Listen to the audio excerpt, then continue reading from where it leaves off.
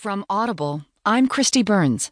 From the New York Times U.S. section, Alexander Burns and Jonathan Martin write, Once a long shot, Democrat Doug Jones wins Alabama Senate race. Birmingham, Alabama.